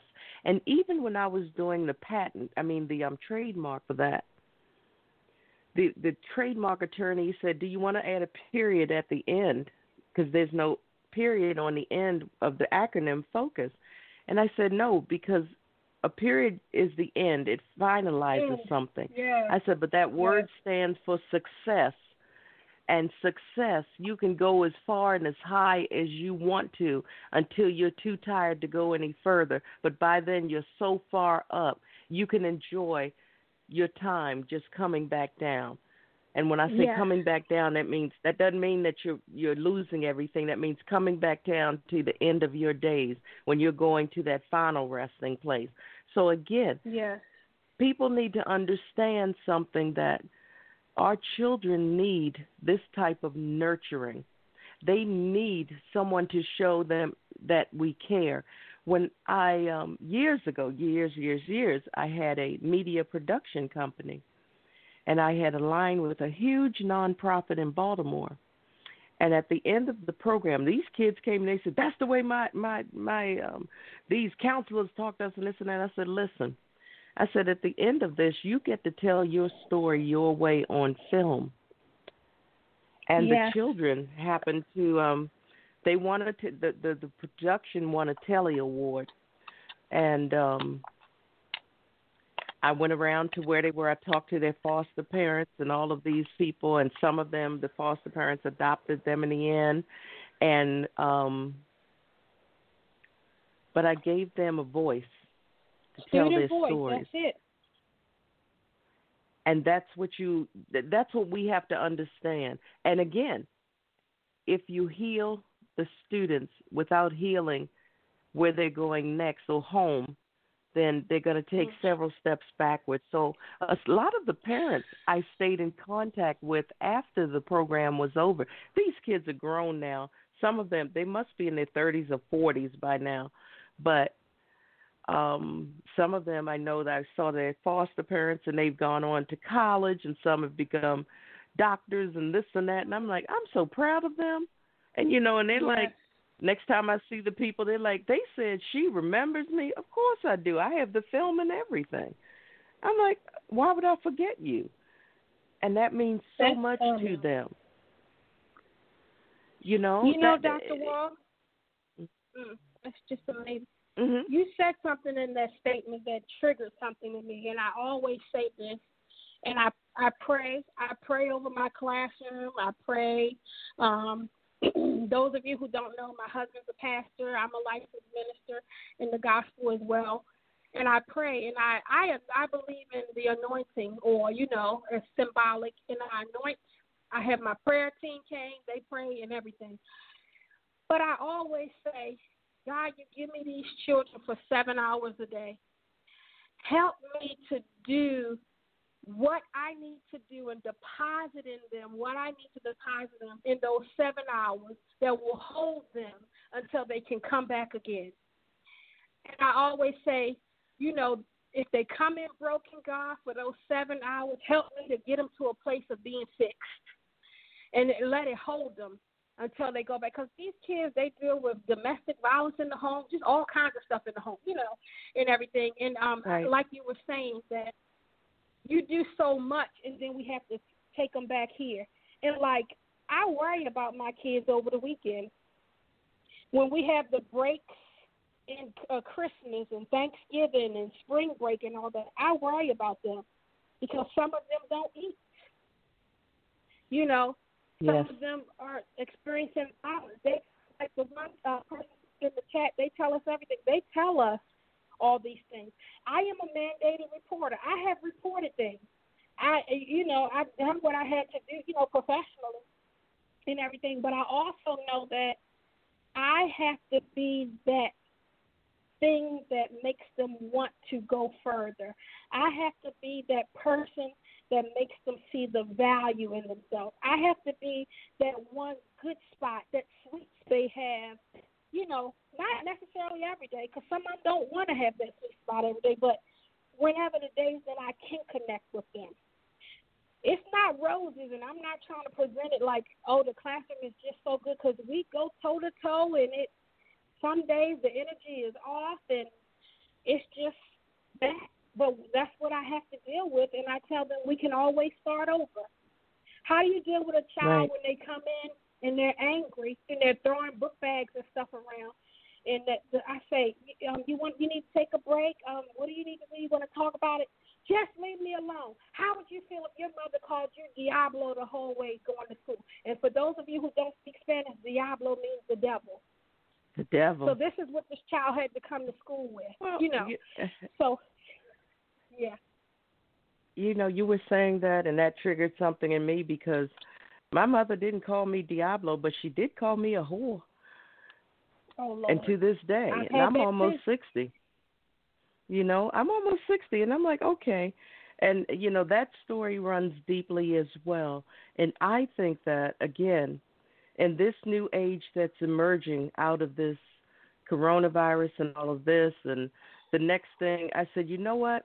I said, the great I Am sent this for us to recharge, rejuvenate for some of us, and for others, it was to rethink. And it's time for us to reroute everything that we have been doing. It's time for us to change the way that we do things.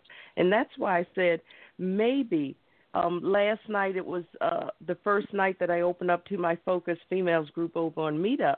We had a Zoom session, and I told them, you know what, if no one comes in, I'm going to do another one. I do over on Meetup, same group, Focus Females Offering Clarity, Unity, and Success Global. And the sad part was that I had a huge group back when Google had groups, and when they said they were getting rid of them, I lost thousands of connections. Some did come over to the other social media sites while others did not. And some I lost along the way, meaning they're no longer with me. And I would love for us, everyone, to get involved. And if we have to have a monthly meeting where we all come together just to talk, just to listen to one another, just to support one another, bring our talents together. I'm a mediator, an advocate by profession. So, again, you need some pointers and things that could help in that realm. There's other people here who are into psychology and things like that, and other teachers. I love the fact that we had other educators join us on the program tonight. We only have about 16 minutes left in the program. So I want to say a few things, and then we'll turn it back over to you, Dion. But what I have here, let's see. I want to make sure that I hit on everything that I put down. Next week, same time here, 9 p.m., where my guest is going to be Harriet Tinker. She is the co-author of The Secrets to Living a Fantastic Life. I'm looking forward to having Harriet on. And as you can see, none of our programs are ever scripted. What will be, will be. This program was born out of heartache and pain. This program was born out of domestic violence and rape. And again, this program was created out of me having nothing left but faith, forgiveness, and 4 pennies to my name. This program was born out of the fact that, the person that I married, who now is living right in my backyard a few yards away with the neighbor that he had the affair with, They have now moved into her parents' house because they both passed recently. And all of this, I look around and I see. I talk to the universe, I talk to the great I am, and I say, I get it. I had to go through all of this. All of that narrative has brought me back here tonight, and this is the return of healing through hurt. I Talk Radio. It's been off air a long time, for a couple of years actually, because when I had decided to go back to school, I couldn't do everything. And healing through hurt was one of the things that I put on the back burner. But we're back now, better than ever. And what a beautiful show this was tonight. And thank you to Hadassah for coming here and staying and partaking in our conversation. Thank you so much. To Tarjay and Simo and all of you in the call query, thank you so much for being here. And I want you all, I think that one of the things that has made us so, given us longevity, is the fact that we bring the fire, we bring the passion. You won't hear the same thing that you'll hear on another show. You will always hear the truth. You will always hear the hurt. You will hear the pain. You will hear the disappointments. But most of all, you'll hear the healing. Yes. And that's all that we can do. And this is the thing. We have about 13 minutes left in our program. But again, we'll be back here again at 9 p.m. next week. And I promise you all, I'll try to keep it, bring in some of the best guests, some of the best topics. Dion, if you want to come back, we'd love to have you, because this has been such an insightful conversation today. And, oh, thank you, Hadassah. That was beautiful. She said, you're welcome. Hadassah, are you male or female? Because we keep saying she, but you may be a he for all we know. So love the roses, too. They're very beautiful, too. But we have this connection. And that's the one thing about this show that I love, is that, again, when I've heard from people from all over the world who say, you know what, I listened to you, and a lady, I think I shared this last week, she came back and she said, I've been looking for this show. I heard you back in January. And I said, really? And, you know, we became friends on Facebook, and we're still friends. But I didn't realize that she didn't mean January of that year. She meant January of the year before. Wow. So when you speak your truth, and this is somebody that I did not know, and somehow she was doing something with her daughter, and she's in California, and she said, I knew it when I heard your voice. And I said, wait, you've been looking for me for a year? She said, yes, a year. Wow. And I'm like, okay. And you know, we're here to expand. You know, we're here to expand. And when I do Zoom, again, I'm waiting for the right group to get on Zoom so that we can expand and open it up to do a live session on Facebook and YouTube. I have a channel there. I have channels everywhere. And so many people, while they're worried about telling people, I have 5,000 people on my page, I had to open up a new page. I said, you have 5,000, 6,000 people. If you're only reaching 2 of them, what are you saying? I could have all for naught. 200 people. And I could have 200 people, and out of that 200, 167 are active. You know, wow. It's just amazing. But we're much larger than that. This program is much larger than that. And so many people are like, oh, my gosh, I saw the name, you're back. And you're actually back to the original show. And I said, yep, original time, original show, and I'm still here with people. And a lot of people have been here since day one, which is, 11 years ago? I'm into my 11th year. And they've seen me grow, and they've watched everything grow. So I always say that because I love the fact that we are so transparent here, and we speak our truth week after week, no matter which program it is. And And that's what makes this work. And I want to thank you for believing, you and Pastor Golden for believing, because I don't have a clue how Pastor Golden and I started talking, but we have been talking for a while. And then all of a sudden, in God's time, it just kind of blossomed and it exploded all by itself. I have no clue how he found me, none of that. But one day we started communicating, and then we started communicating some more, and then one thing led to another, and here we are. And these are the things that matter in this world, because we are sending a totally different message. You know, there's some people who will go directly to what he doing, talking to somebody outside about the wife and this and that. When I had someone, I don't have those when her husband, you know, her husband sent me a friend request. I wrote to her and said, sis, I believe this is your husband. He sent me a friend request. Do you mind? And she said, I told him to friend you. And I was like, okay. She said, girl, she said, no one's ever done that. I'm like, done what? She said, contacted me and asked permission. And I'm like, I won't even hug somebody's husband.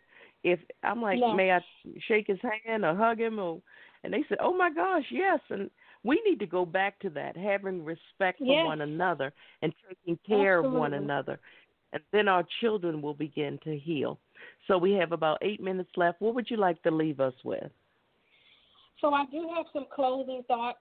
I want to first give thoughts to our educators. We know that it's going to what we have been doing is broken. We know that. We know that some things are out of our control, but whatever sphere of influence that we have, we need to take that, grab it by the horns, and run with it. Remember to give students a voice. Talk to your administrators. Give your ideas. A lot of people now, the energy is shifting, that the narrative is changing. If you had some ideas, if you want to implement certain things, I know some people said that their administrators don't talk to them or whatever. I'm the type of person that I'm just going to go. I talk to all three of my administrators. I even have a relationship with the superintendent of the school. She's the one that came to me and asked me to be on the equity team because I just believe in transparency. Run a club. I ran a club in my classroom, a sewing club after school. I went to these places. I got some sewing things. We just made masks.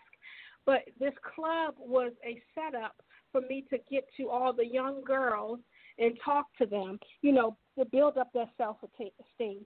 But be intentional in what you do. If you say you're going to do it, do it. If you say it's going to be Wednesday at 5, be there. You know, mentor youth. And do it with intention. Don't do it and don't be there. Also, so those are some things that I want to leave from educators. And frame your words. And for the parents, get involved. Learn the system. Frame your words. Even educators, frame your words and know your words. And to the educators, I want you to just hold on to the fruit. It will eventually fall in your hands. We have the fruit in our hands. We're producing fruit in the students that we are blessed to service through education. Eventually that fruit is going to get ripe, and it will fall in their hands. And I want to end it with this Egyptian proverb. It says, a pupil may show you by his own efforts how much he deserves to learn from you. So what are we giving our students? And when I'm talking about students, I'm not talking just about students. I'm talking about us, period. What are we giving our young people to learn? They're good imitators, but what are we showing them to learn? Again, it says, a pupil show you by his own actions how much he deserves to learn from you. So the more that they're interested, the more that they take note of what you're doing, that means you're giving something that they desire. So they're showing you that they want to learn. So let's make sure that we frame our words. Let's make sure that we think about the whole child and the totality of it all and move on from here. Thank you so much for this platform. Thank you, Dr. Wall. Thank you for everyone who participated in the chat. Thank you for all my fellow educators. I will continue to lift you up in prayer. I want you guys to lift me up in prayer, and we're in this fight because educators, we are the ones that produce some of the most powerful people in the world. Someone had to educate Barack Obama. Someone had to educate Bill Gates. Someone had to educate all these people who have gone on to do these prolific things. So thank you again, and I am very humbled to have this platform. Thank you. And thank you so much.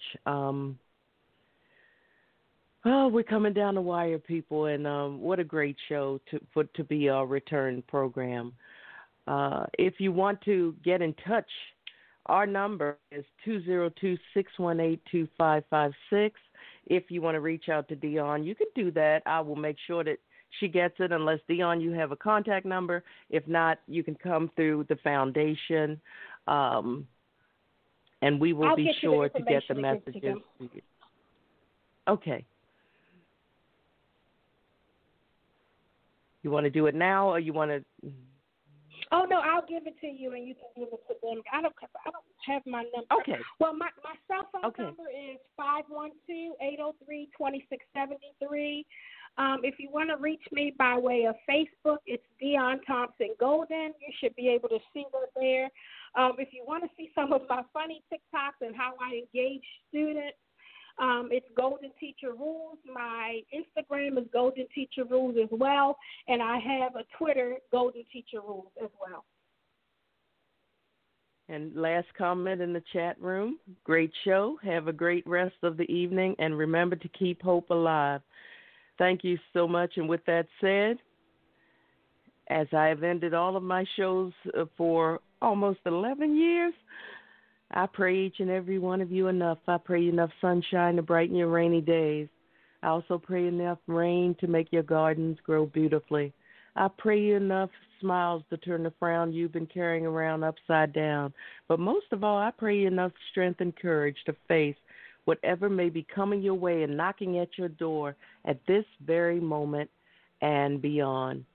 Ever since she was on our show, many, many years ago, Miss Tori Lee, she debuted her song, Good Music, and I promised her that would be the theme song for Healing Through Hurt iTalk Radio, and it has not changed.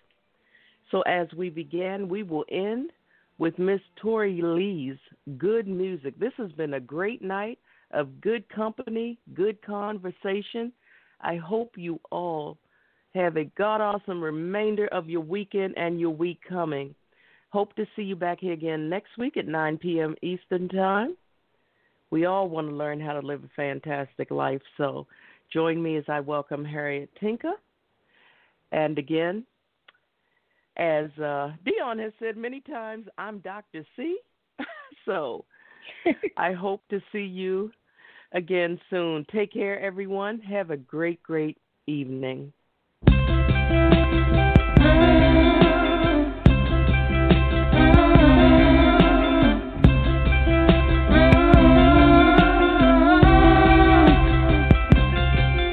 I get lost in your words. It feels so good when I'm hurt. Take my mind off of the pain. Love when the beat takes me away with only good music. Oh, oh, oh, with only good music. Something about the things you said stays in my mind. Makes me wanna sit down and listen to you. I listen all night. The melody, the arrangement makes my body go so crazy. I tap my feet, man, I love the beat. It's the way the music comes over me. The emotions I get, I won't fight. Sometimes the music is sure to make you cry, then dry your eyes. You know when the music is away, you can hide. But I get lost in your words. It feels so good when I'm hurt. Take my mind off of the pain. Love when the beat takes me away with only good music. Oh, oh, oh, with only good music. Tell Rihanna, please don't stop the music. Cologne strum my pain with the fingers. I could really use music, quiet storms full of purple rain. My Sharia more lovely as a